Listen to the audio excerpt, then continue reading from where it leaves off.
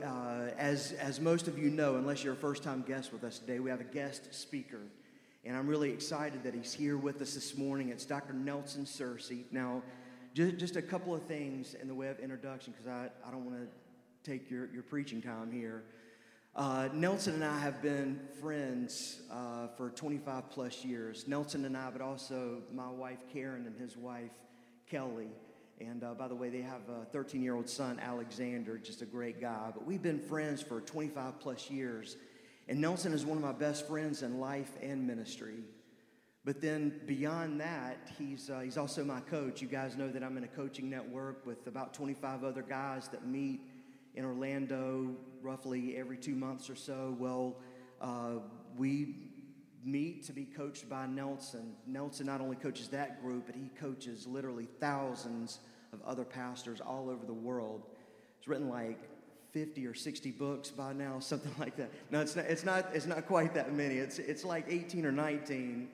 But the guy is he's an incredible person. Very smart. The smartest guy I know, literally. Nelson's also a great pastor. He is the founding and lead pastor of the Journey Church. They have 4 locations in New York City and also one in South Florida where he and Kelly and Alexander live. I don't want to get into his story because he's going to share some of that this morning. So why don't I just get off the stage and let him do his thing? And Cindy, I hope that you mean that with all best intentions when you're so anxious for me to get off the stage. So I'm gonna do that. Would you guys, again, remembering that this is my coach and one of my great friends, give Nelson a real big welcome. Thank you.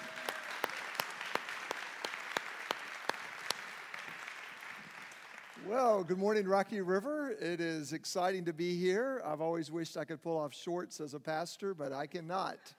But Jimmy can, and so I'm glad he can. I want to talk to you about miracles. And actually, today I'm not teaching so much as I am sharing a story that's been a miracle in my life over the last 3 years. But I know sometimes when you hear the word miracle, you think that's something that's tied maybe back to the New Testament, or it doesn't happen today, or it's sort of exceptional. But I want to try to reframe that just a little bit. And so let me just say this. I think so far in my life, I've experienced three major miracles. And as I talk about some of this, maybe you want to think about the miracles you've experienced in your life. And I'll define miracles this way. So let me give you a formal definition of miracles. This is too much to write down, so just try to listen. This is from Richard Purtill, and it's quoted in Lee Strobel's book, The Case for Miracles, which I highly recommend. A miracle is defined this way: an event brought about by the power of God that is a temporary exception to the ordinary course of nature for the purpose of showing that God has acted in history. All right, one more time. It's an event brought about by the power of God that is a temporary exception to the ordinary course of nature for the purpose of showing that God has acted in history. So you kind of got that in your mind? You know, the problem with miracles is you can't plan for them. You can't prepare for them. You can't force them. God just chooses to do them for some reason. So the first major miracle I experienced, maybe one that we share in this room, our pastor mentioned it in his prayer time, and that is when I was a freshman at North Carolina State University, God saved me by his grace. That was miracle number one. Now, that may not seem like a big miracle because we know there are over 3 billion Christians around the world, so whether or not that classifies as something out of the ordinary, I'm not sure. But it certainly was in my life because I didn't grow up in church. I didn't have the privilege of being in a church like Rocky River or Creek Kids or anything like that. So when I first learned about God's love for me and Jesus' death on the cross for me and the resurrection, this blew my mind, literally. And in October, I'm an old guy, of 1989, I surrendered, gave my life to Jesus Christ. God worked a miracle in my life. He forgave me of my sins, gave me a purpose for living in this life, and gave me the promise of heaven and the next. Many of you have experienced that miracle. Just remember that right now for a moment. That is an extraordinary event that demonstrates the power of God over and over and over. And if you've never experienced that miracle, I hope you will, maybe today. By the way, just since I'm here in Charlotte, I grew up about 65 miles west of here. My parents, who are now in their 80s, they live there. I visited with them on Friday. Right after my wife and I got married, we just celebrated 25 years of marriage. We actually lived right here. We lived in Concord first, and then we moved just down the street in Harrisburg. And by that time, I was in ministry, and that takes me to what I would say is the second miracle of my life, and that is that shortly after I was saved, by God's grace once again, I was called to be a pastor. Now, this may be a little bit more exceptional. There's far more Christians than there are pastors, but it's still not an extremely extraordinary event because God does call some people to be pastors. In fact, your pastor was one of the first people that I met who was called to be a pastor, and then I followed his journey in starting this church, and I've admired this church from a distance, and to tell you the truth, if I lived here, this would be the church I joined, and I would be happy to be a part of this church. But that was an event brought about by the power of God that, at least in my life, was a temporary exception to the ordinary course of nature, because I was pursuing an electrical engineering degree. I'd been a computer nerd and still sort of am nerdy, not so much the computer part anymore, but I'd been a computer nerd since my early teen years. So for me to pursue that path and then be interrupted by God and say, nope, I want you to go into ministry, that was a miracle. So that was miracle number 2. Now the second miracle, or the third miracle rather, that I want to talk about is one that happened just a few years ago. But before I get to that, maybe there's been some other miracles that you've experienced. If you had to make your list of miracles, if you're a follower of Jesus, we'll make that number 1. I would say another miracle in my life that may not qualify in the major miracles, but if you met my wife, it might. That would be the miracle of my marriage. Because if you've met my wife, you know she's far exceeding my capacity, and it really is an extraordinary event brought on by the power of God.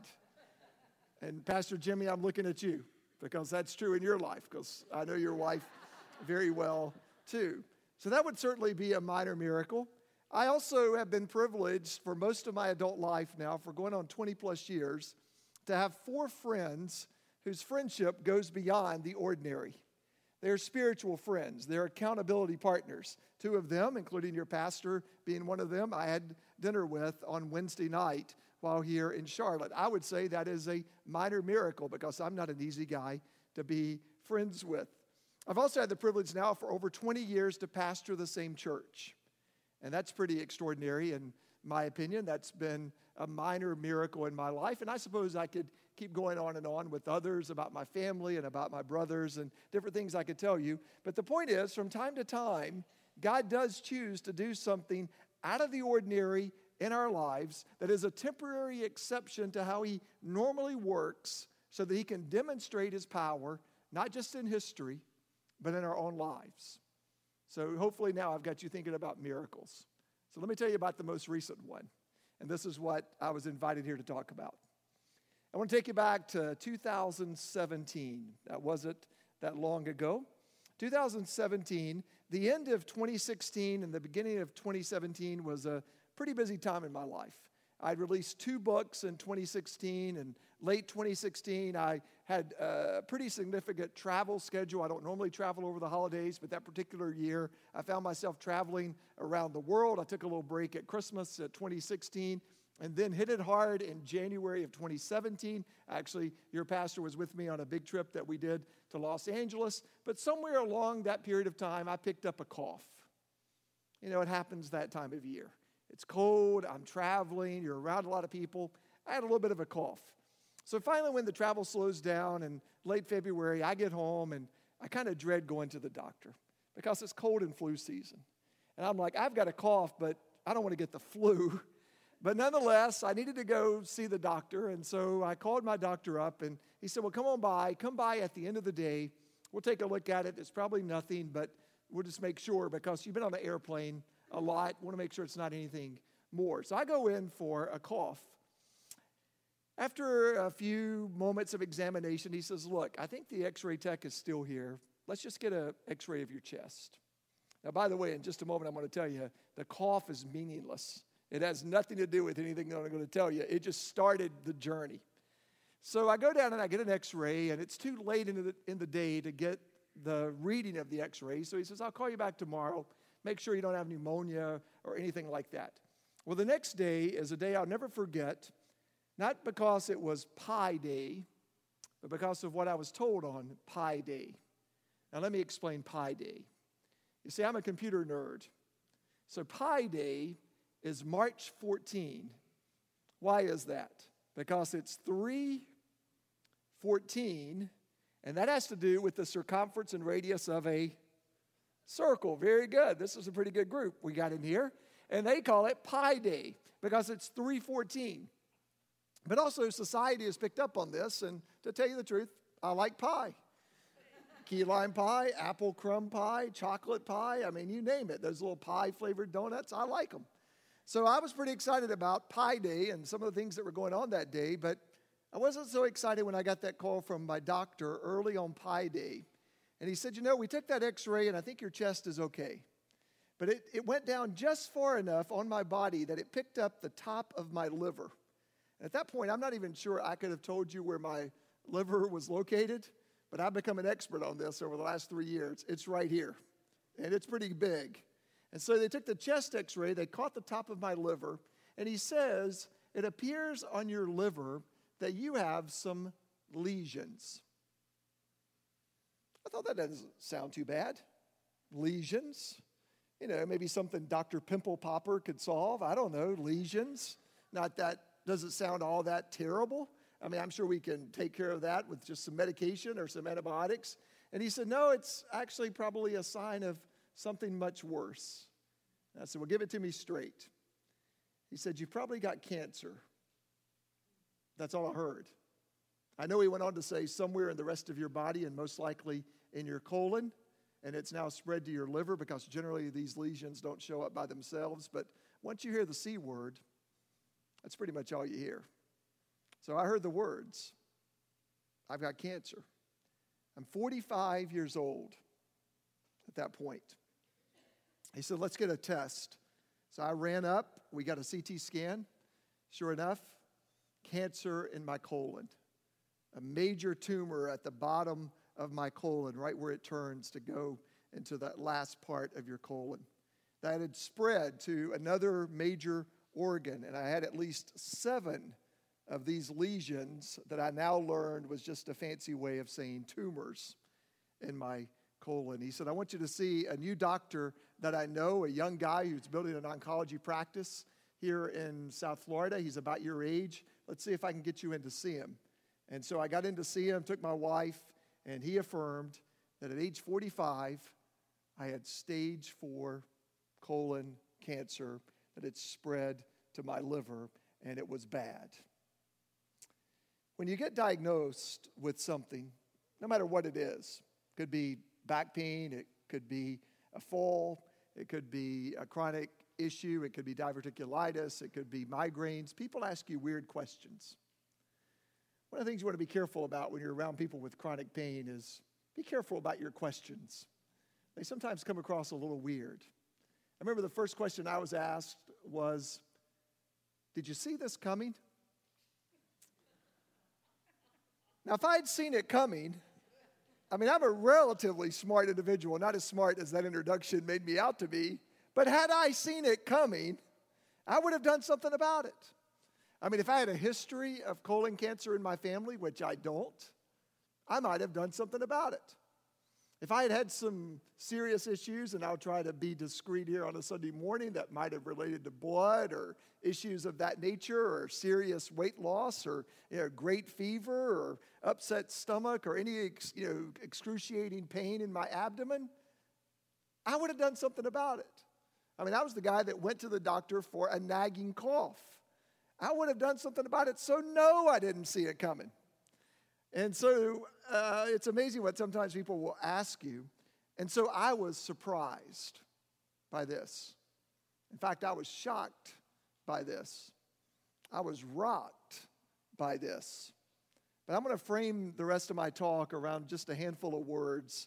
And the first 2 words I'll give you is that God knows. K-N-O-W-S. God knows.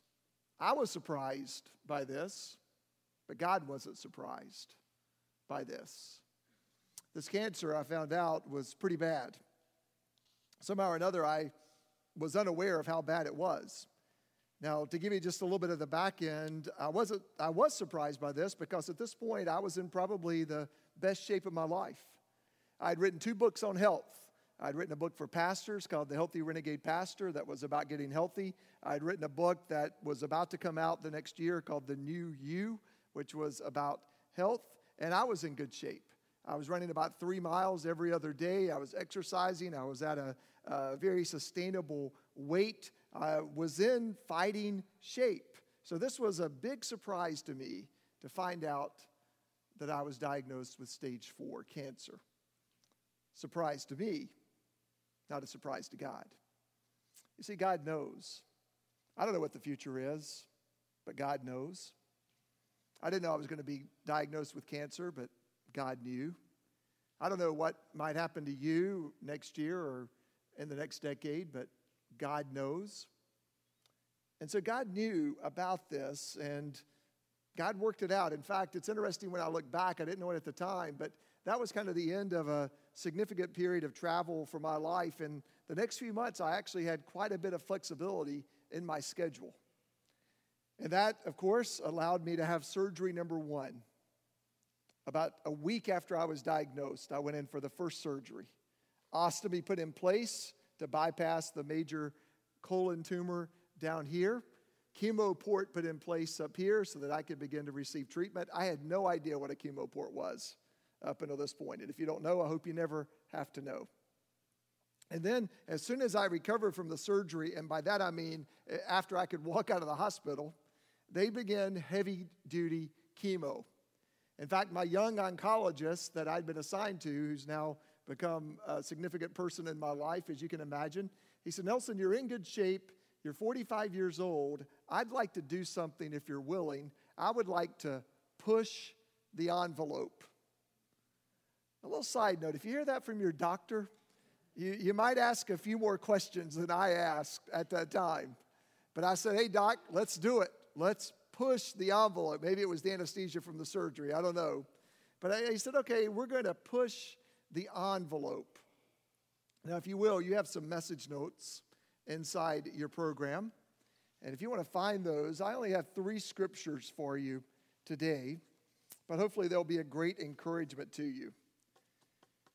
Because as we were preparing for this surgery, and I was preparing for chemo, and I was trying to figure out what my doctor meant about pushing the envelope, I began to pray. Some people ask me, they say, "Were you surprised that you got cancer?" That's not a bad question per se. Of course, I was surprised in some way. I'm 45 years old, didn't expect it. By the way, since then, I don't know if you've noticed, they've changed the recommendations for the first year of your colonoscopy. Have you seen that? Most of my adult life, it was suggested that you wait till 50 to get your colonoscopy. Now they suggest 45. The highest percentage of people getting colon cancer are now in their 40s. Most of the people in my treatment room that I was involved in with this young oncologist, they were in their 40s. And because of that, a lot of new treatments and a lot of things have been developed for people in their 40s who were facing this. So little did I know I was part of this decrease of the age. But even though I was surprised by it, I began to pray. And pray at a different level. I'd been a Christian for a long time at this point. I'd been a pastor, written books, all that kind of stuff. But yeah, I was surprised by it. It rocked me. And so I began to pray, and my first prayer was a prayer of miracles. God, heal me of this. You know, take this away. I thought of a few people I didn't like. Give it to them. No, I'm just kidding. I only did that once or twice, and then I repented of that. But yeah, I prayed. And eventually this scripture came to mind, one you are perhaps familiar with if you've been around church for a while. It's rather long. 2 Corinthians 12, 7 through 10. The Apostle Paul is going through a difficult hardship. We don't know exactly what it is. Some people think it could be terrible back pain. Other people think it could be related to the many times that he was beaten in the course of his life for living for Jesus. Other people think it might be serious eye pain. And if you've ever had glaucoma or eye pain, you know that can be really, really painful. And we don't know exactly what it is, but here's the story. 2 Corinthians 12, 7 through 10. Even though, Paul says, I have received such wonderful revelations from God, so to keep me from becoming proud, I was given a thorn in my flesh. We don't know what that is exactly. But a messenger from Satan to torment me and keep me from becoming proud. I began to think of those lesions in my tumors, or those tumors in my liver, those lesions as thorns in my flesh. I began to think of that big colon tumor as a thorn in my flesh. And then Paul, perhaps because he's more spiritual than I am, he prayed 3 times. I prayed 3 times pi times 3 for God to take it away. But he says 3 different times I begged the Lord to take it away. I did too. But each time he said, and I want you to underline this, and then we're going to say it out loud together. Each time he said, and here it is, God speaking, my grace is all you need. My power works best in weakness. So underline that. My grace is all you need. My power works best in weakness. Now, starting with the words my grace and ending with the words weakness, let's read that out loud together. Each time he said, ready, go. My grace is all you need. My power works best in weakness. Let's do it again twice as loud. My grace is all you need. My power works best in weakness. Turn to your neighbor and say, God's grace is all you need. Oh, you did it. See, Jimmy, you said they wouldn't, but I knew they would. So now it continues, I am glad to boast about my weakness so that the power of Christ can work through me. That's why I take pleasure in my weaknesses. I've worked on that. And in the insults, hardships, persecutions, and troubles that I suffer for Christ. For when I am weak, then I am strong. I think that last part means when I am physically weak, I am spiritually strong. So the first phrase I would give you is that God knows. He's not surprised by your pain. He's not surprised by what happens to you. Second phrase I would give you is that God provides. God provides. Part of the story I didn't tell you is that when I was diagnosed and I met with my oncologist who decided to push the envelope, the reason they wanted to push the envelope is I had a very aggressive form of cancer. And basically he said, I can just about guarantee you 10 months. If we get lucky and the chemo kicks in, you might be able to get to 24 months. And he said, my hope during that 24 months period of time is that you might be able to get into some kind of special trial that might be able to treat you, or perhaps there'll be some kind of new thing that comes down the pike because it's developing really fast among people who are in their 40s. That again is another shock. Not only do you have cancer, but now you're counting the clock.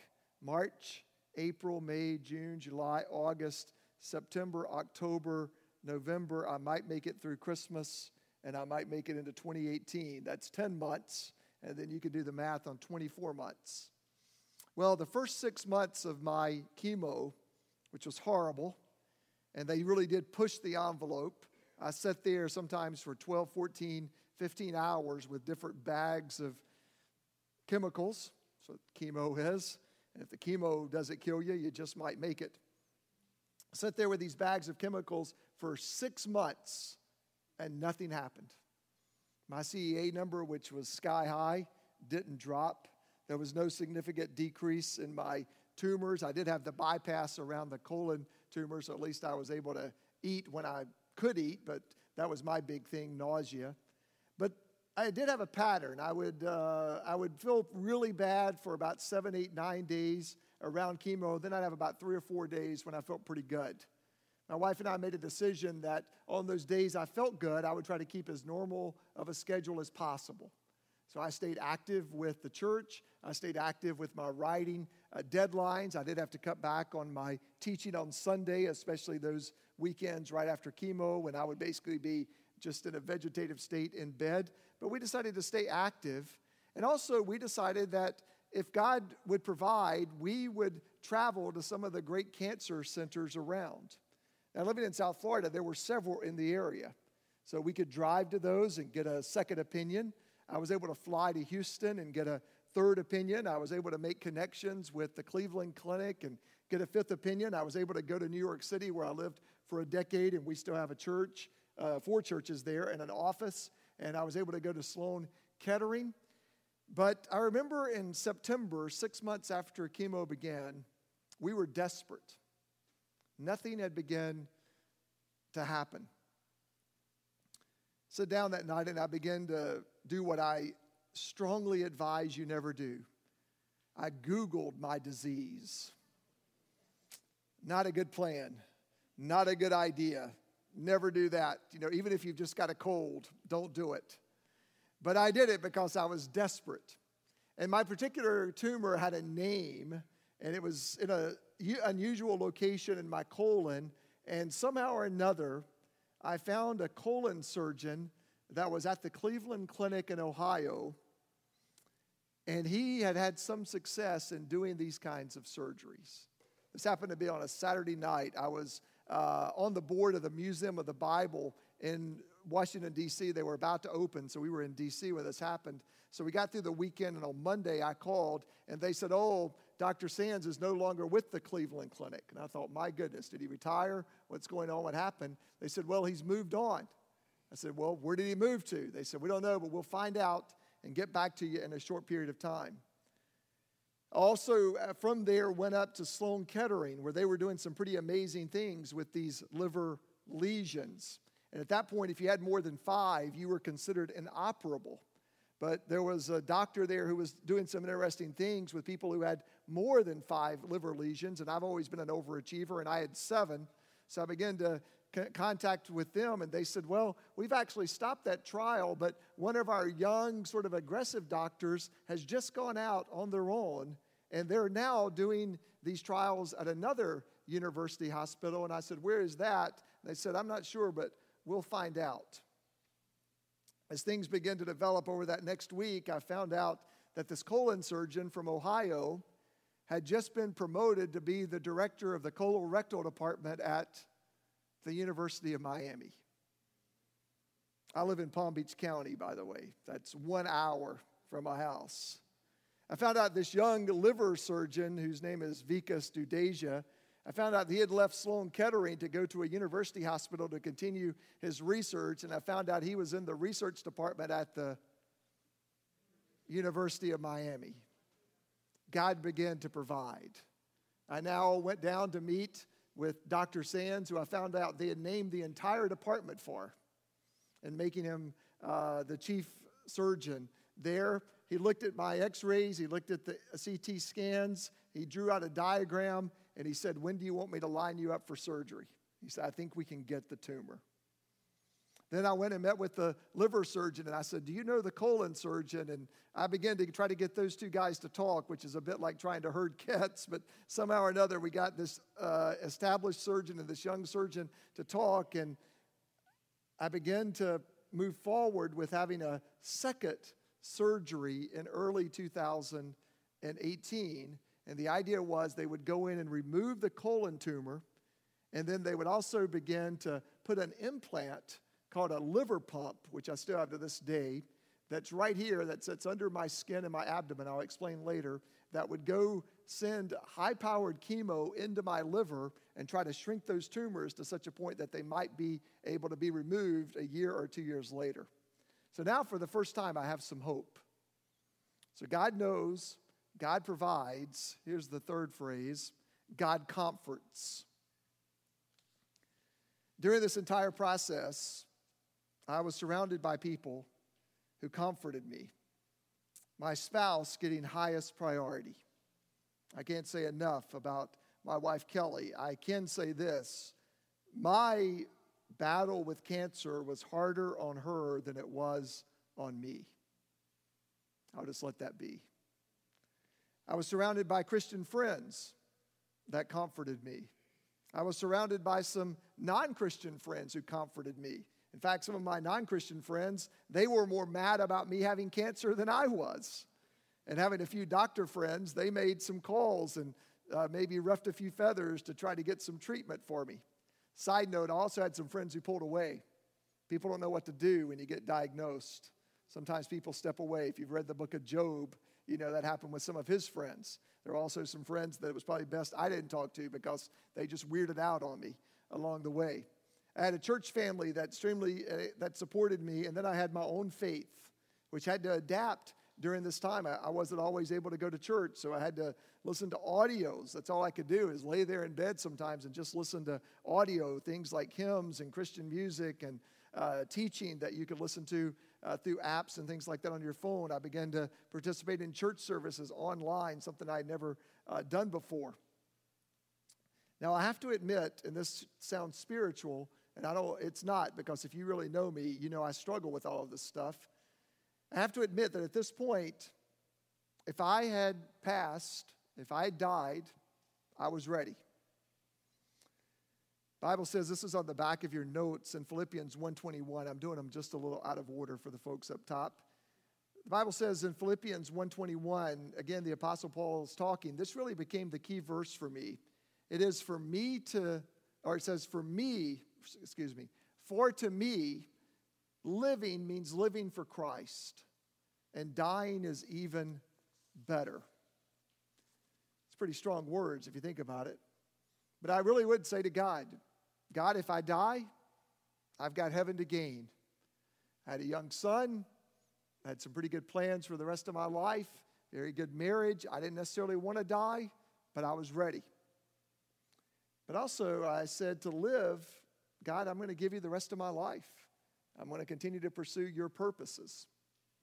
So we moved forward in May 2018. I had surgery number 2. They removed the colon, huge incision to try to get to it. I still don't have any feeling around my waist. They put this liver pump in, which is a hockey puck size Iron Man looking device that sits under my skin and sends chemo straight into the liver, which allows them to do higher dose chemo than they could otherwise.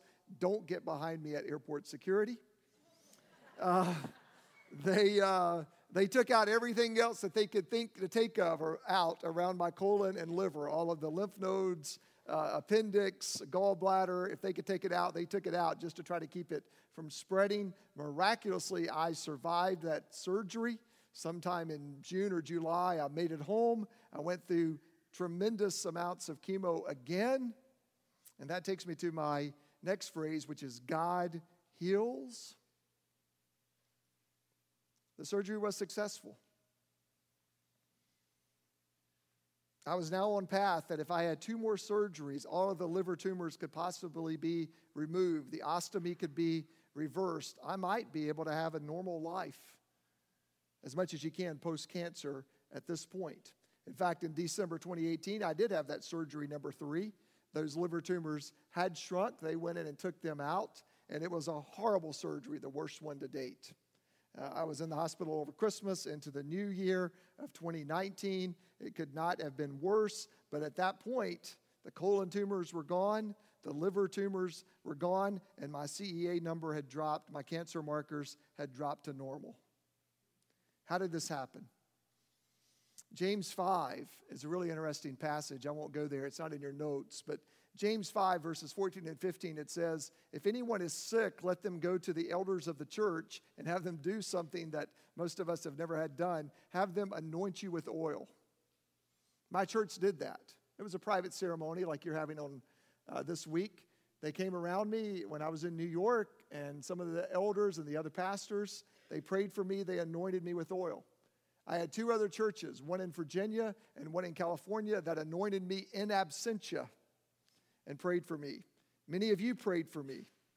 All of this prayer worked together, and it worked. I studied dramatically the teachings of Jesus and what Jesus had to say about healing, and here's what I want to give you. I want to talk just 1 minute about Jesus and healing. When you study the ministry of Jesus and his miracles of healing, most of the time he didn't heal. It's fascinating. He healed some, but the majority he didn't heal. Why is that? I have no idea. We'll just have to wait and ask when we get to heaven. But here's what I've learned, and I'll sum it up this way. I've learned that if you are a follower of Jesus, regardless of your pain, diagnosis, difficulty, thorns of the flesh, I've learned that Jesus always heals. You say, how can you say that? Didn't you just say he didn't heal most of the people that he encountered in the New Testament? Well, here's how it works. Sometimes when Jesus heals, he does it immediately. Radically, dramatically, transformatively, immediately. One of my chemo warriors, my doctor said I had a good attitude, so he'd send 45-year-olds with cancer to my way, put them beside me in the chemo chair. One of the guys that I worked with, his name was Hector, literally, dramatically, he was healed. His tumor went away in his colon for unexplained reasons. He had a church. He was actively involved. People prayed for him. It happened immediately. My first reaction was, why not me, Lord? Then I said, well, no, thank you, Lord, for what you're doing in Hector's life. This is how things work. Second way that Jesus heals is he does it through medical professionals. Some of you in this room are in that field. I counted up one time how many people have been involved in my medical miracle, and it's over 200. From RNs to CNAs to CT technicians, on down the line to oncologists, to liver surgeons, to colon surgeons, to the team around those people. It's incredible. And we must not forget that when God works a miracle through medical professionals, it's still a miracle.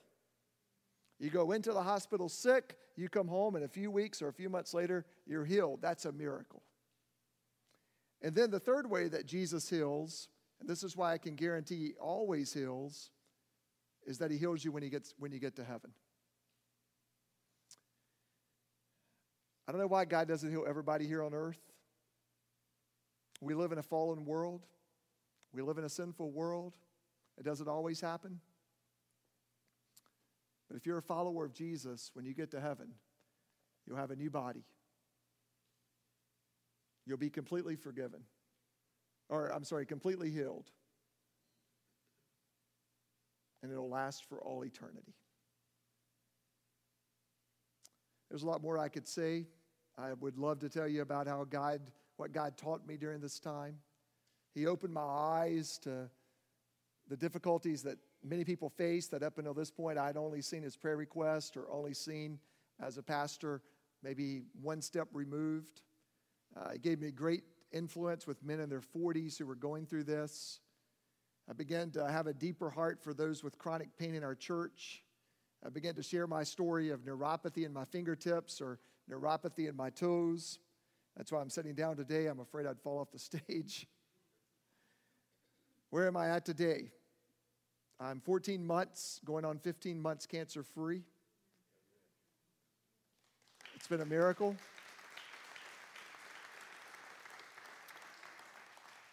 I'm always going to have a life full of colonoscopies, so I've got that to look forward to. I'm always going to have a life full of scans, but that's all right. At least for now, I'm living for Christ.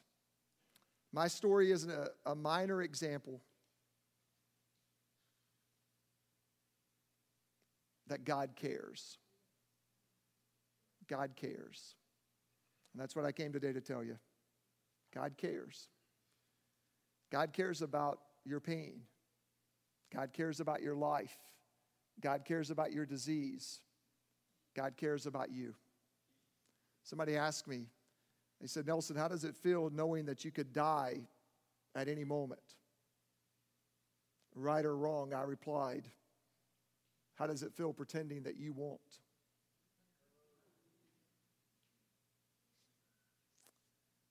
A miracle is an event brought about by the power of God that is a temporary exception to the ordinary course of nature for the purpose of showing that God has acted in history. Philippians 4:6, your memory verse, is where I want to leave us today. It says, don't worry about anything. I know that's hard. Instead, pray about everything. Tell God about your cancer. Tell God about your pain. Tell your Christian friends about your ailments. Share it on the back of your Connect cards. Tell God what you need. And thank Him for all He's done. I'm here today as a way to say thank you. Thank you to you for praying for me. Thank you to your pastor for calling me every Friday during my treatment to check in on me. Thank you for what God has done and for what God is going to do. And I want to pray for you especially right now. If you're going through difficulty, if you're going through pain. And then I want to pray for you if you've never experienced that first and most important miracle. And that is to receive Jesus as your Savior and as your Lord. And if you've never done that, God can work that miracle in your life right now. So let's bow our heads and pray together.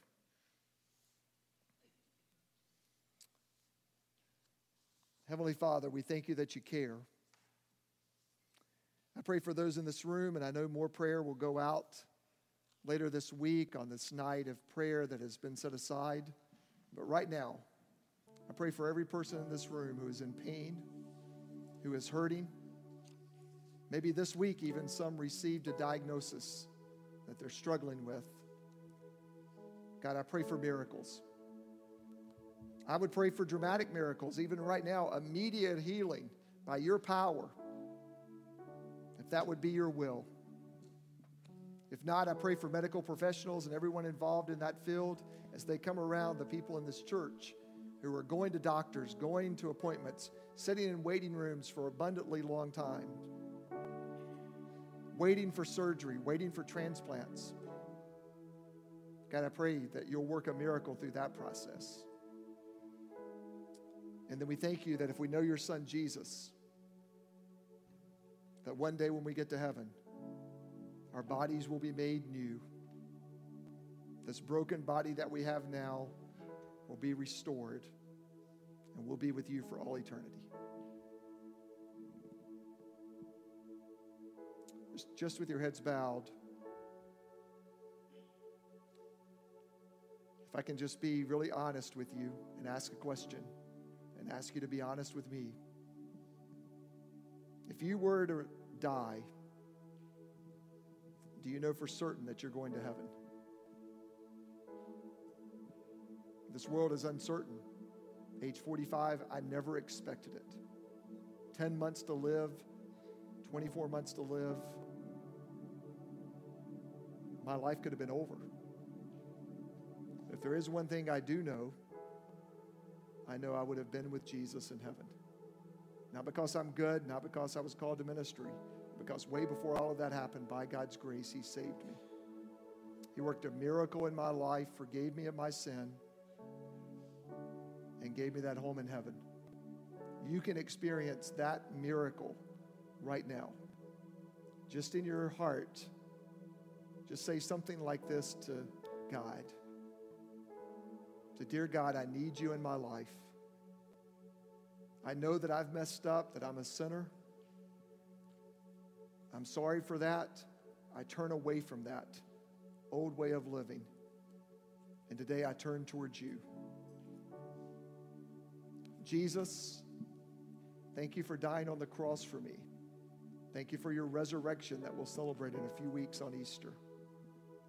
Jesus, I receive you into my life as my Savior, as my Lord, as my leader. And now just tell God, from this moment on, God, I want to live for you. I want to follow you in the fellowship of your church.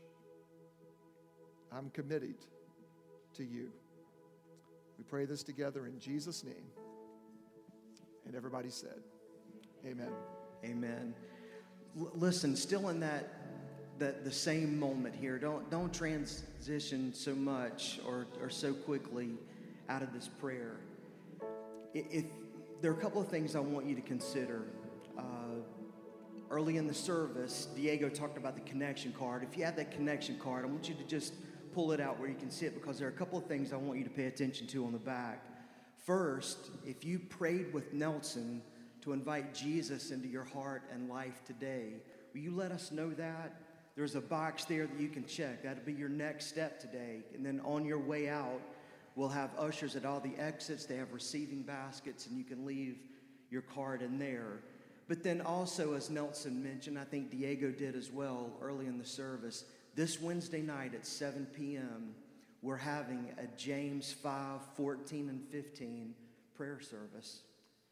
And I think it's going to be one of the most powerful things we've ever done as a church. And I want to invite you guys to be a part of it. I want to invite you to invite others that you know who also need prayer for healing, chronic pain, those sorts of things. And if you are planning to be here on Wednesday night and you'd like for us to pray for you, there's a place that you can check that on the back of your card. It'll just give us an idea about who we can expect to be here. And let me encourage you to do this as well. Invite your friends and family to come and be a part of that. We'll give more details on Wednesday night at the prayer service for how that'll look and how it'll work. But I just want to encourage you to be here, to be a part of that. It's going to be a powerful, powerful time. Let's stand together. We're going to sing, and then the band's going to dismiss us. But would you give Nelson one more big hand, please?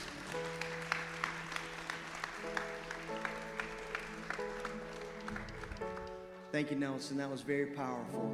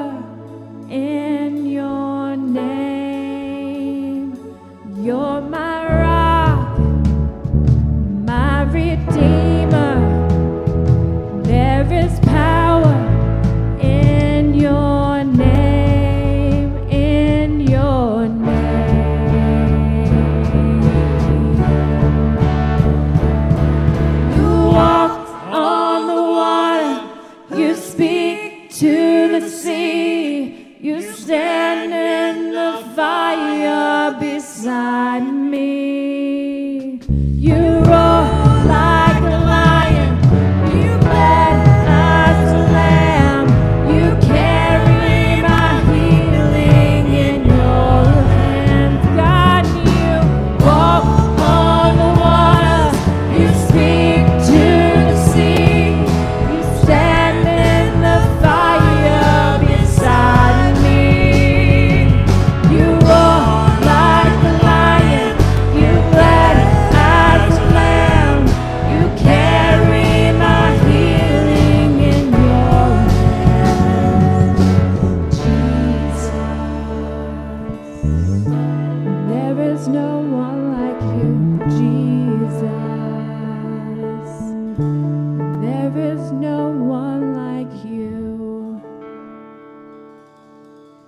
Thank you guys for joining us today. We appreciate you.